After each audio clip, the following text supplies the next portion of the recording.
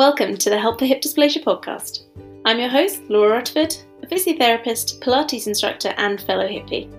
We're here to talk all things hip dysplasia, to build a community, to support and guide each other through the ups and the downs. If you like the podcast, please share it and rate it. It does help others to find it too. And if you have any feedback or questions, they're always welcome. Email me at laura@helpforhipdysplasia.com. That's it for now. Let's get started with the show.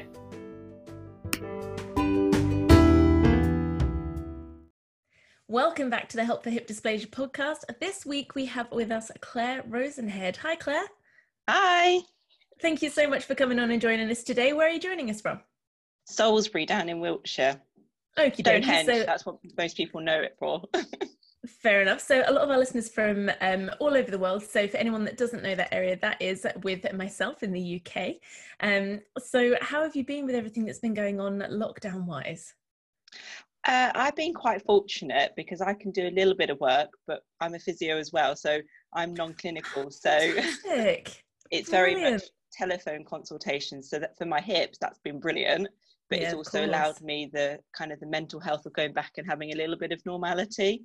So kind of a less strenuous version of work, which has actually been quite nice and just allowed me time to focus on my rehab and just getting stronger as well and enjoy the walks and the weather. Absolutely. Well, I can definitely relate to that. It is a slower pace of work, but thank goodness for communication like this. So we're doing this interview over Zoom, a video platform that allows us to keep communication with each other. And I'm sure, like lots of people around the world right now, we're very, very thankful for the technology that we have to allow us to stay in contact and, like you said, to allow us to still do a bit of work along the way in this slightly slower pace. So we're obviously here to talk a bit about your hip dysplasia journey today. And I know very, very briefly that you had 2 PAOs in 1 year last year, 2019. Yep. So let's just start back at the beginning of your hip dysplasia journey. When were you diagnosed? When did you hear about it? Well, I was diagnosed in, this time flies so quickly, October 2018. Mm-hmm. So my journey's been, I've been quite fortunate because my journey's been quite quick compared to a lot of people. I think being a physio and working in the healthcare profession, I had a bit of an idea. I had hip pain and we're all very good at ignoring it till it became a little bit too much and it was interfering a lot with my day-to-day activity. I used to play a lot of hockey, so I just was on the hockey pitch and I couldn't even turn direction and sprint because my muscles would go into spasm. But in my head, I was like, it's only something like a labral tear. So the cartilage in the hip, bit of a tear. I fell off a water ski several years ago and pulled my leg out. And I was like, that must have been the start of it. So I went and saw one of my lovely consultants who then started asking me the typical hip dysplasia questions, which I was like, well, no, that's not me. I haven't got hip dysplasia. It's absolutely denial. And then he's like, no, you really do. And I was like, oh, okay, because I've never had my hips x-rayed. Why would you unless you have a problem with them? And I looked at them and, oh yeah, that's definitely hip dysplasia. So that was back in 2018 and I was still playing hockey because again I was still in denial, going, it's painful, I'll just take painkillers and I'm sure I'll have to stop at some point. But a month later all hockey stopped and my journey from that point was actually really quick. And it's interesting because when I talk to patients and you tell them a diagnosis, their pain seems to increase. I don't know if you had that in your experience. They go, oh gosh, suddenly they're letting the pain in because I think we block it out. We're so good at just ignoring it. Yeah, absolutely. That suddenly within, I think from the October till the January, I could barely walk half an hour. I'd gone from playing hockey to probably not the best level. I was probably about 50% playing, but still doing something and running. I was doing a little bit of running and cycling and swimming. And then all that stopped. And I just couldn't even walk my dog. So I was like, Mum, can you walk my dog? So my consultant down in Salisbury, probably similar to a lot of people in the UK, there aren't that many consultants that do the PAO and hip specialists. Yep. Although he was a hip specialist, he's very much doesn't do arthroscopies and it was all just hip replacements. So I knew that going in. So he referred me up to London to Mr. Banks, who works at Guy's and St Thomas. Mm-hmm. So I eventually got my first appointment with Mr. Banks in February. I said it was my Valentine's Day treat because it was Valentine's Day. Oh no. In 2019, so last year, and I was so fortunate because I went in and we had a chat and we'd spoken before, so I knew what was going to happen. I knew I was going for a PAO, and it was my left hip was always worse than my right hip, and he had a cancellation for 10 days later. So oh my I goodness. was in 10 days later for my first PAO. So no time to, I knew I was having it, but no time to think about it and just go and get on with it.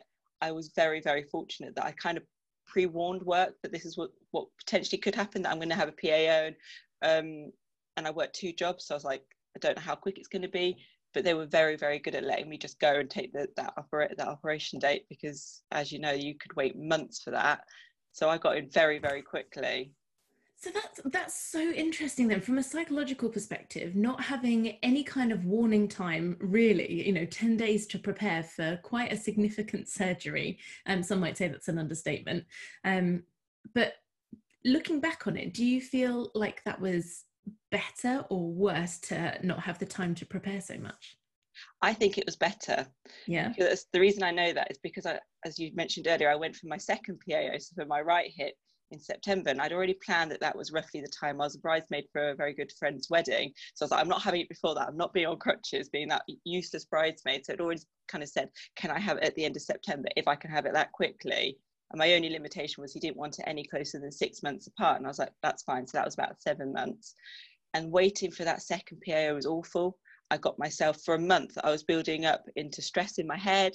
I was just going into panic mode, because partly I knew what was coming, and partly I was actually having time to think, oh my gosh, I'm going to lose all my independence that I've just suddenly got back because I'm going back in for the next operation. I don't regret it. I would totally do the same thing again, but that's a personal choice, because I'm very much, I just want this journey done.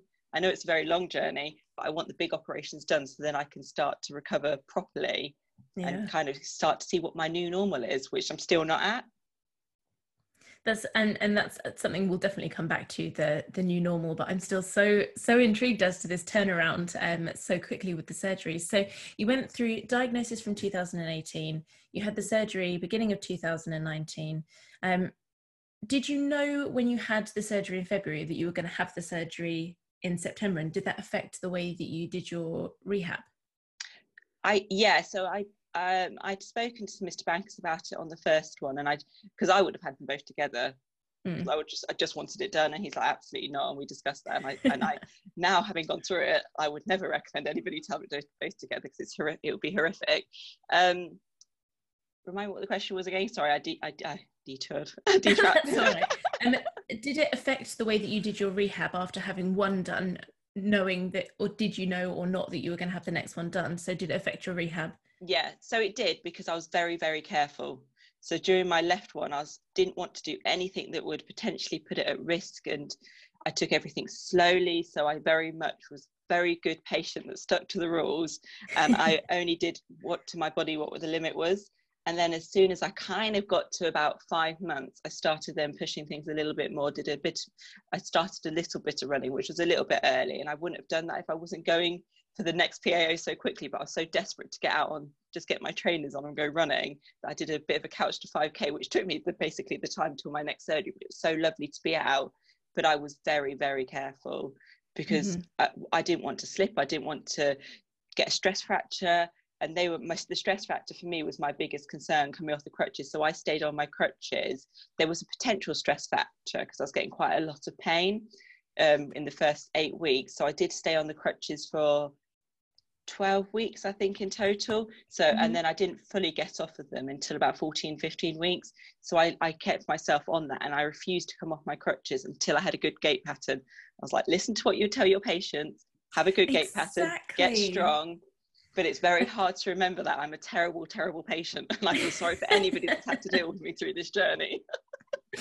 I think it can't be stated enough, the importance of getting that good technique before you get off your crutches, right? I mean, this is something I harp on about a lot, and people do get so bored of me saying it. It's not a regression to go back to your crutches or to stay on your crutches for longer than you've been told. The aim should not be how quickly can I get off them, right? It's how good can I get this technique so that it's not going to come back to bite me in the bum later on down the line. Absolutely. As soon as you get off them, you might not have developed the right technique. So those compensation strategies have then, wormed their way in. And then, like I said, they might just come back later on down the line in a different area, not even necessarily your hips. So it can't be stressed the importance enough of getting that good technique. So I'm so pleased that you brought that up. Thank you. The one thing I did, I suppose, for psychologically, I had 2 sets of crutches. So one set was the hospital standard. I had to put grips on because, like everybody, my hands were absolutely killing. I couldn't even walk around the house kind of putting that much weight through them. And then I had more open cuffs. So I didn't have the front cuff. So then what it does, obviously, teach you to suck eggs, but it very much gets your core more engaged. So I waited till I was at about 10, 11 weeks, I think, before I even tried those. But that for me was a really great progression because I felt myself working harder, but I still knew that I was keeping a good gait pattern. And it was just nice to kind of go away from the lovely kind of chrome silvery ones from the hospital to kind of more, they're ones I chose. I bought them, so they're black and they just look a little bit nicer, which is so stupid to say, but it makes you feel a little bit better when you're on them. So no, it was great getting off 2 crutches, don't get me wrong. To have a free hand to be able to carry yourself a drink from one room to another was a luxury. And I think my mum very much appreciated me not going, "Mum, can I have another drink, please?" Yeah, I'm sure. So where did you purchase that crutch from? Because I can imagine a lot of people listening to this will be thinking, oh my goodness, that sounds like a great idea. I wonder where I could get one. I got them online, but I can't remember the website, but I can ping it to you later on and then maybe you could add it onto the bio. Oh yeah, I'll pop it onto the show notes for when this goes out. That'd be great. Thank you so much. No problem. Okay. So that was what you were doing with your left leg. So you'd had the left PAO and you were doing all the rehab and working yourself to get stronger. Knowing that you had another surgery coming up on your right, were you quite conscious of doing a lot of prehab for your right leg going in? Yep. Anything I did on the left, the right leg did as well. I just doubled the amount I did on my left, so my right leg still worked just as hard because I was very conscious that I wanted to get as fit as I could be, ready for that next surgery, knowing how much it helps. And I was very deconditioned going into my first surgery because I'd had to stop so much. And I tried to do some standard glute exercises like your bridges and donkey kicks, and I'd gone so full force on it before the first surgery that I'd then given myself a bit of a strain. So don't do that again. So at least this time I could at least do it a bit easier, and I could actually be standing up a bit more because my right leg was my right hip was never as symptomatic. It did get very sore just before the surgery, but it wasn't actually quite as bad as I expected. I thought having to rely on my right hip during the partial weight bearing stage, it would flare up massively, and it didn't give me too many problems that I couldn't cope with. It was uncomfortable, but it wasn't as bad as the left. So I feel quite lucky in that respect that actually my right hip held out long enough to allow me to then kind of let the left hip recover well. Yeah. Well, absolutely. I say recover well. It's now not a very happy hip, but we can come on to that later. Yeah, well, I'm sure we'll come back to that. Okay, so when you went in then for your right PAO in the September of 2019, did you feel like your left hip had gotten back to a level of strength and independence, reliance on it enough that you felt good going into the surgery? It was a big concern of mine. I'd say it was about 60% there, and I'd done so much work on it, but I knew I couldn't have done any more. I was doing something almost every day, even if it was like a rest day. It was a low levels, just keeping going. Active rest, absolutely. I'm a big fan of active rest. So it wasn't great, but it was a lot better than it was going into the first operation. So it felt comfortable, and actually it was almost pain-free, which was, for me, was great, which I hadn't had for such a long time. So yeah, that was really good going into that surgery. It was just my head that was a bit of a mess, to be honest. Everything else was ready to go because you just got the next lot of equipment that we had out for the first surgery, like my shower chair and stool and stuff like that. That was all out ready to go, so we knew what to expect. And Mum and I had built up a bit of a routine of how to deal with the early days, and it was much smoother. And so all that prep was in place for the second surgery. And you said that your mum was there. So were you living with your mum at the time? Well, I usually live on my own with my dog, but I made the decision that as soon as I had the surgery, I'd move home. I moved back to my parents. I'm lucky they're only half an hour away from where I live normally. So half an hour, they're more in the countryside. So actually it's a much nicer location for recovery because all you see is fields and it's beautiful. So I've actually stayed here, and I'm still here now because I decided to stay with the isolation just so I could help them out. But also I'm waiting for my next surgery. But no, I moved home because there was absolutely no way that I could have coped. And I am so thankful to my parents and my family for being there and supporting me, because I don't know how I'd cope without them. I don't know how people do it. I genuinely don't know. I couldn't even get in the shower or get into bed without a bit of support. This is one of the main things from this podcast that I've come to realize, and this is always people's best tip, you know, have somebody with you for support, a friend, a family member, and anybody that you can have for support. And you know, no one takes for granted the support that they get during this time, because it's so crucial for the mental and the physical help.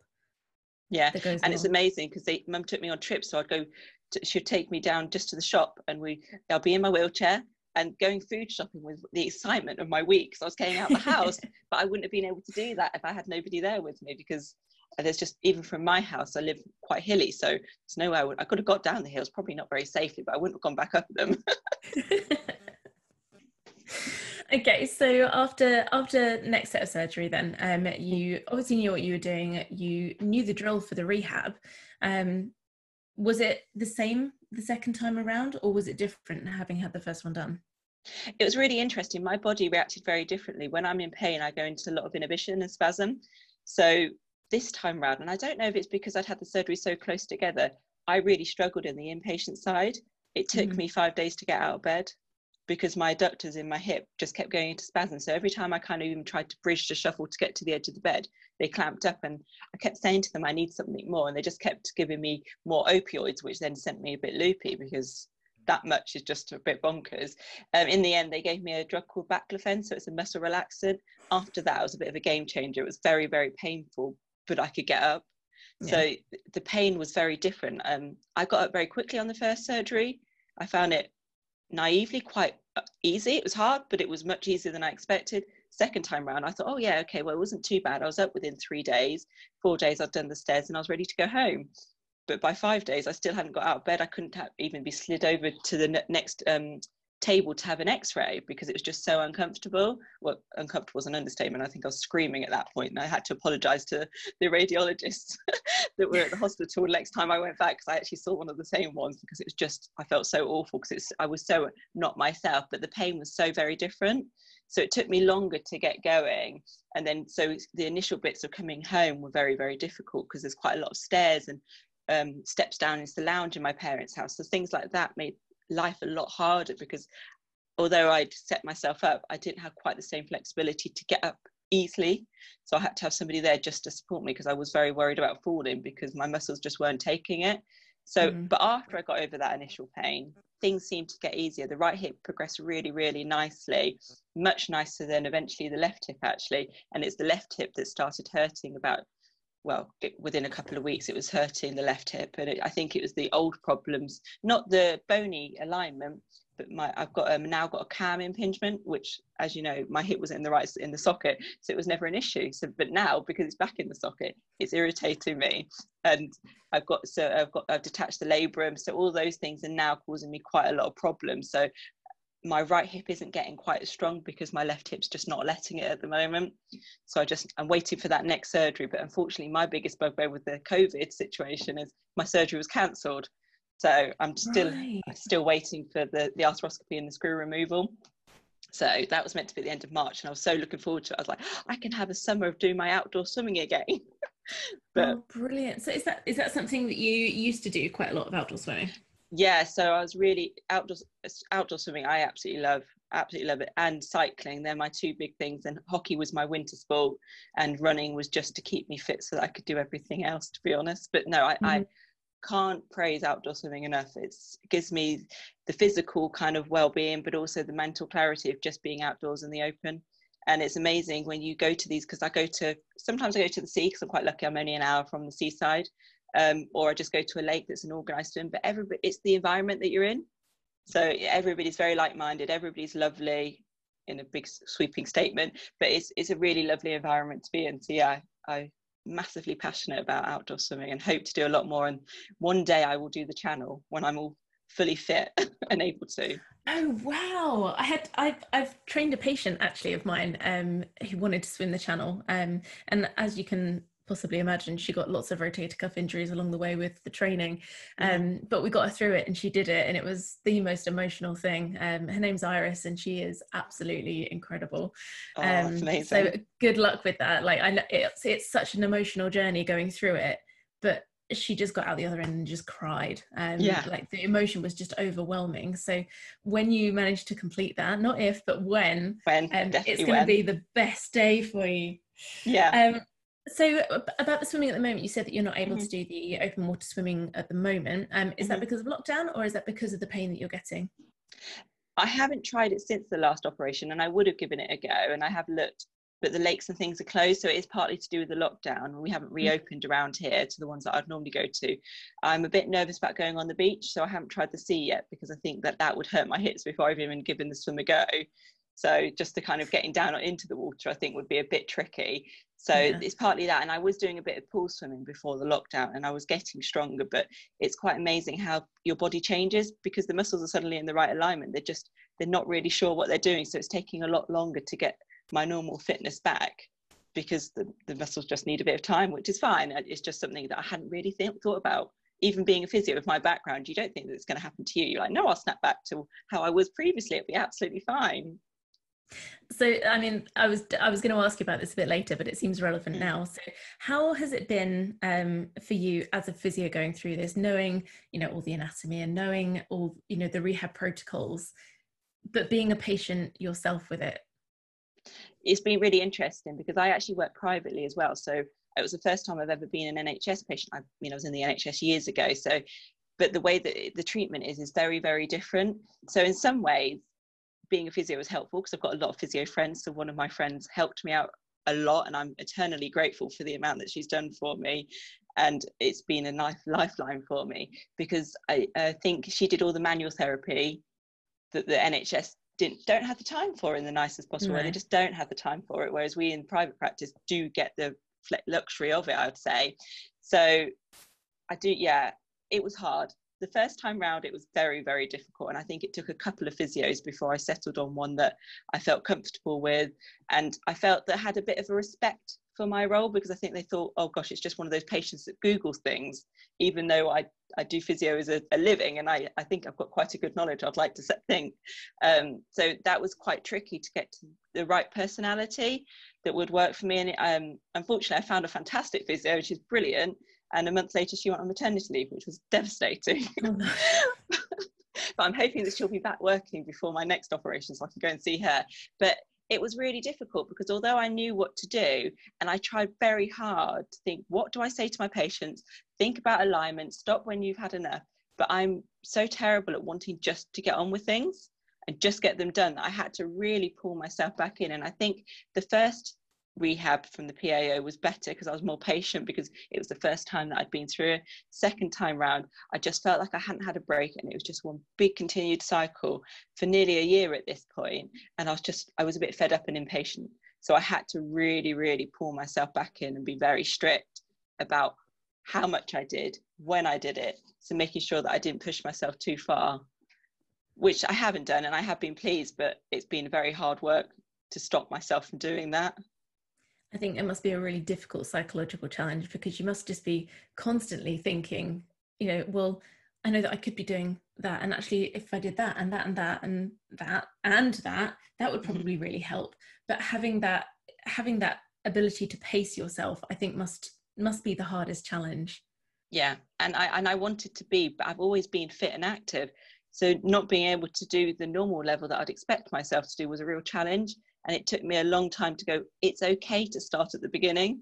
It's okay to not be good at these and kind of work myself back up to them. So I had to do stupid things like draw myself tables and stuff like that you do with children just to keep myself focused on what I was doing so that I would kind of stick to that rather than detouring, adding a weight, adding a resistance band, something silly like that, which so easily, and I could have done them, absolutely. But the trouble I would have caused myself later on would have been it's just not worth it. Absolutely. I completely get it. And I have so much admiration for you going through that and keeping to what you would have advised other people to do. It is really challenging. But yeah, absolute hats off to you for going through that process. I would say I was about 80% good. I can't pretend that I was got a perfect angel. I was about 80% good, but I put all the strategies in place at least. So what would you say that the main challenges have been going through rehabilitation of any kind in lockdown? I found it easier, if I'm honest, Have because you? because I had all the stuff at home already, so it's not as if I had to suddenly go and buy TheraBands, a gym ball, some weights, and because I think I'm in a fortunate position, I've got quite a lot of knowledge of exercises, and I've got access to things like physio tools. So I've created myself work like exercise programs, and I found myself really strict at keeping to them and I found it actually better because I haven't got the distraction in the nicest possible way of wanting to go and see my friends because I can't, wanting to go and do X, Y, and Z because you just can't. So it made me just go, well, actually, I've got this time to sit and do it well. And I've found my fitness is actually getting better because I'm at home. And luckily, I do a lot of cycling and where I do winter training, I've got a turbo.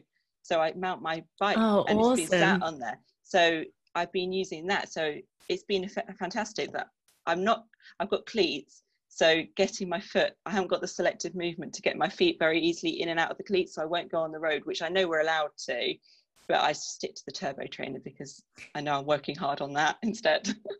If it makes you feel any better, I have a road bike. It's a beautiful road bike, and I'm so scared because I can't get my feet out, and I haven't had a surgery recently, so if that makes you feel any better.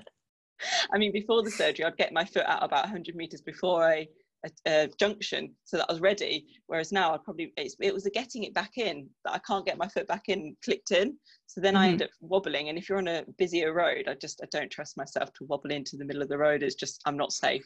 No, I get so much fear about it. I've got sweaty hands actually just thinking about it. I've fallen off so many times.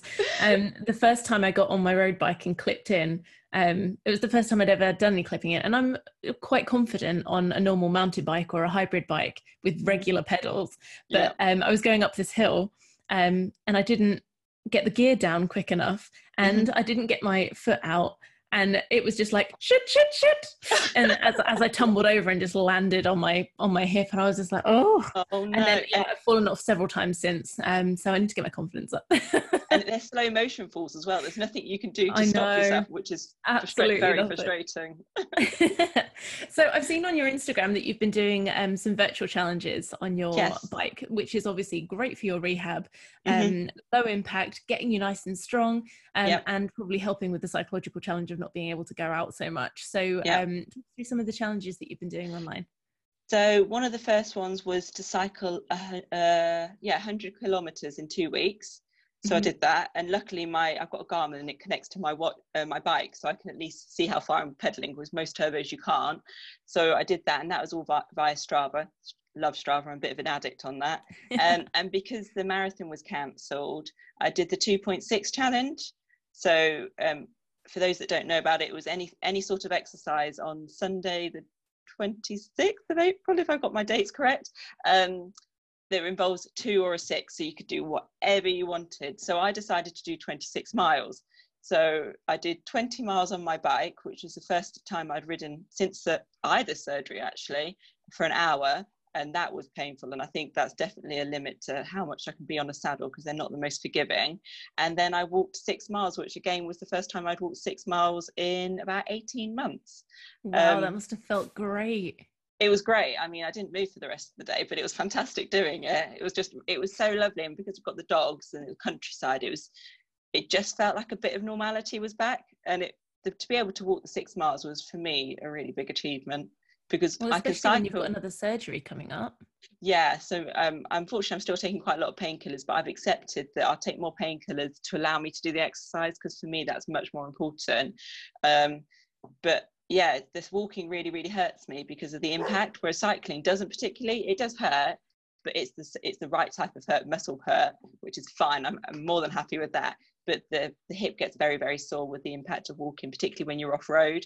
So to walk 6 miles, I mean, I haven't tried it again since, if I'm honest, and I can stick to about 4.5 miles, and that's more comfortable. So I'll probably just stick to that distance for now. But I'm over the moon that I can actually walk that far.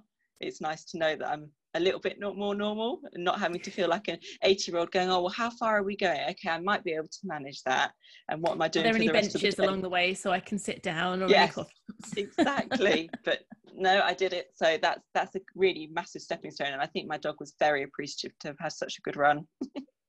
Well, so you said originally that you're obviously struggling to take the dog out when you were having your first surgery, before and after. Yep. How long was it before, I mean, since the first surgery, since you were able to start walking your dog again? Because that must be something you love. Oh, I was so excited when I could take him out. His name's Bailey. It was just, and I think he was so appreciative that I was there. It was a really strange dynamic, actually. It was about 14 or 15 weeks, if I'm correct, and I went with my crutches. I went very, very slowly and not very far. You must have him very well lead trained. Oh no, Mum held him on the lead. I was a bit nervous about, because he's a big dog, so to hold him on the lead as well as crutches. I mean, he's a very gentle dog, but you can't predict animals or something much more exciting than me being around. So when he's off the lead, it was great. But no, I can't even remember. It was months. It was probably about 5 months before I was comfortable to walk him on the lead, because I didn't have the strength. And if it was that sudden turning that would really, really hurt. Where this time round, I think it was nearer 6 months before I walked him on the lead. I'd join Mum for dog walks, but I wouldn't take him on the lead. It would be Mum carrying both dogs, well, holding the leads anyway. So one thing I did want to ask, and what I ask everybody on these podcasts, is what support groups or networks have you had to help you through this time? And obviously, having the background that you do with your work, you've obviously known a little bit more about it than perhaps some people might have had the chance to. But have you had any, have you used just friends and family, or have you used any Facebook groups or anything like that to help you along the way? Well, my family have been absolutely amazing, and I've had a selection of friends. It's very interesting when you go through this, the change in your friendship dynamic. So some friends have been absolutely phenomenal and very, very understanding. And I've used a lot of Facebook. So there's the PAO group for the UK, and I've got my PAO friends, that I call them, that I've met throughout my journey. So one girl I met and I had surgery with her on the same day. Really? And we've been buddies ever since. And it was so lovely that you could just message somebody anything you wanted, going, I'm having a really rubbish day. This really, really hurts. And you could rant. And it was lovely, because they were like, yep, no, been there, going through it. And we used each other a lot, which was really lovely. I've met a couple of other friends that I've recently met up with as well. We've been, when I was between surgeries, we met up and went for a little dog walk, which was lovely. That also had the PAO around the same time, but we'd met through the Facebook group, because they posted something, and I think I just messaged back in a private message, just answering some of the things, because I try to use my physio knowledge to help people. And I think talking to other people, but also talking to these girls that I've made friends with, and being able to support those, has actually really, really helped me, as well as kind of hopefully helping them. And I've been talking to Nancy, who I know that you interviewed previously, for Miles for Hits. So I've been doing a little bit of work for them, so doing some of their information sheets, and I plan on doing a lot more for her. So that was really helpful. And it's just been lovely. And listening to your podcast has been brilliant, because when you're going through these rubbish journeys, it's so interesting hearing other people's stories, how they've coped with it. And you can kind of pick up some of their strategies and go, okay, I'm going to try that. And it's been really, really helpful. Other podcasts that are non hip dysplasia related, I've been listening to a lot of Fern Cotton's Happy Place, and that's been really great. Yeah, because I found my mental health really struggled during this journey, and I've never really struggled before, but I definitely became very low. And she does a lot of mental health stuff, and it was just really nice. And I'm quite nosy by nature, so it's them again talking about their lives. So you had Dawn French, for example, telling you all about her life and her history, and it was just fascinating that all these famous people have got all the same problems as normal people have, which is actually really reassuring to listen to. So all of those things combined have really helped, although I did have to seek help from my GP at some points as well, because I was really struggling, and I just felt I had a grey cloud over me, which is not my personality. But I'm feeling much better now that I'm kind of getting back to some activity at least. Absolutely. Well, that's incredible. And I think that's something that perhaps could be taken forwards as something, something that we could try and get the consultants and the inpatient physios to try and encourage people to do is to get a PAO buddy, right? So, whether they can put you in touch with somebody else that's had it at the same time in that same hospital that's local, or whether you go on to some of the support groups and just say, is there anybody in my area, that we could meet up and have a chat? I think it's so powerful to have somebody going through things at the same time as you are, or somebody that's had that experience, just to be able to go have that back and forth. One of the other podcast episodes that I have with a lady called Jessica, she's just started up a web forum, which is kind of like a constant live chat, which I'll put in the show notes again today. It's just for anyone to go on anytime, and it's specifically for PAO warriors. And again, it's any time. I've seen messages on there from like 1 a.m. and 5 a.m, 10 a.m. So people are on there anytime. So just to know that there's someone that understands at any point in the day that you could go on and have a chat to. I think it's absolutely incredible. And I'm so glad you brought up the Miles for Hip stuff. Obviously, I'm putting these out. I've started this season specifically to coincide with Nancy's Hip Dysplasia Awareness Month. So your episode will be in June, coming out, just to help raise a little bit more awareness. So I think it's absolutely incredible, all the stuff that she's doing, and I can't wait to be a part of it a little bit more.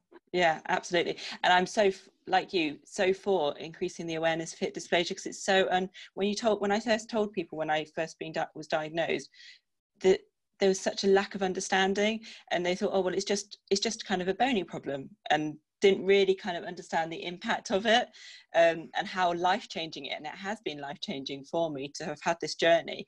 And I think it's not all been bad. There's definitely silver linings from it. I think I've definitely grown as a person. But I did start a blog when I first started my journey, because I wanted to try and, at least for my friends and family, because you're not really in the headspace to reply to text messages all the time. So I started a blog, which was my way of kind of putting out there, and I made a vow to myself that I'd be totally honest. So when I was going through a bad time, it was written that I was having a bad time, rather than trying to sugarcoat things, which I think we all have a tendency to go, it's not that bad, it's okay, to make other people feel better. But I was like, no, this is really rubbish. I'm having a terrible week. I can't do X, Y, and Z, to try and not make people feel bad, but just to understand what you're going through. And for me, that was very therapeutic. I did a lot more in my first PAO recovery than the second one, because I didn't feel I needed it quite as much. Maybe I should do a bit more, not sure. I might do a bit more over the next journey, the next surgery, but we'll see how things go. But that for me was really, really helpful, just to, and I remember, I think on one of them I was in hospital, actually both times I was in hospital when I'd written one of the blogs, and I had to read back what I'd written because I was so out of it on drugs I couldn't even remember. I remembered I'd written on my blog, but what I'd written, I had to just make sure that it wasn't offensive to anybody, or I'd written something stupid, because I genuinely had no recollection of what I'd written. I just thought that I'd written something. Absolutely. So there's a few people that I know that have done journals and blogs like you've mentioned, and found it exactly as you've mentioned, really therapeutic for themselves, but also for other people that have had access to this as well, to be able to read. And this is again something that's on Nancy's website. A lot of people have shared their blogs or their patient stories that you can go over and have a read of. But it just is so wonderful to hear that you're not alone, and that you've got somebody else that's going through the same thing. Absolutely. So I want to be respectful of your time today, and we'll start wrapping things up. But I just want to say thank you so much for coming on and sharing all of your stories with us. We really, really appreciate it, and we'll definitely be staying in touch if that's all right. No, that's great. Thank you so much for having me, and thank you for all that you do with the blog. The podcast is absolutely fantastic. You're so welcome. We'll speak soon. Take care.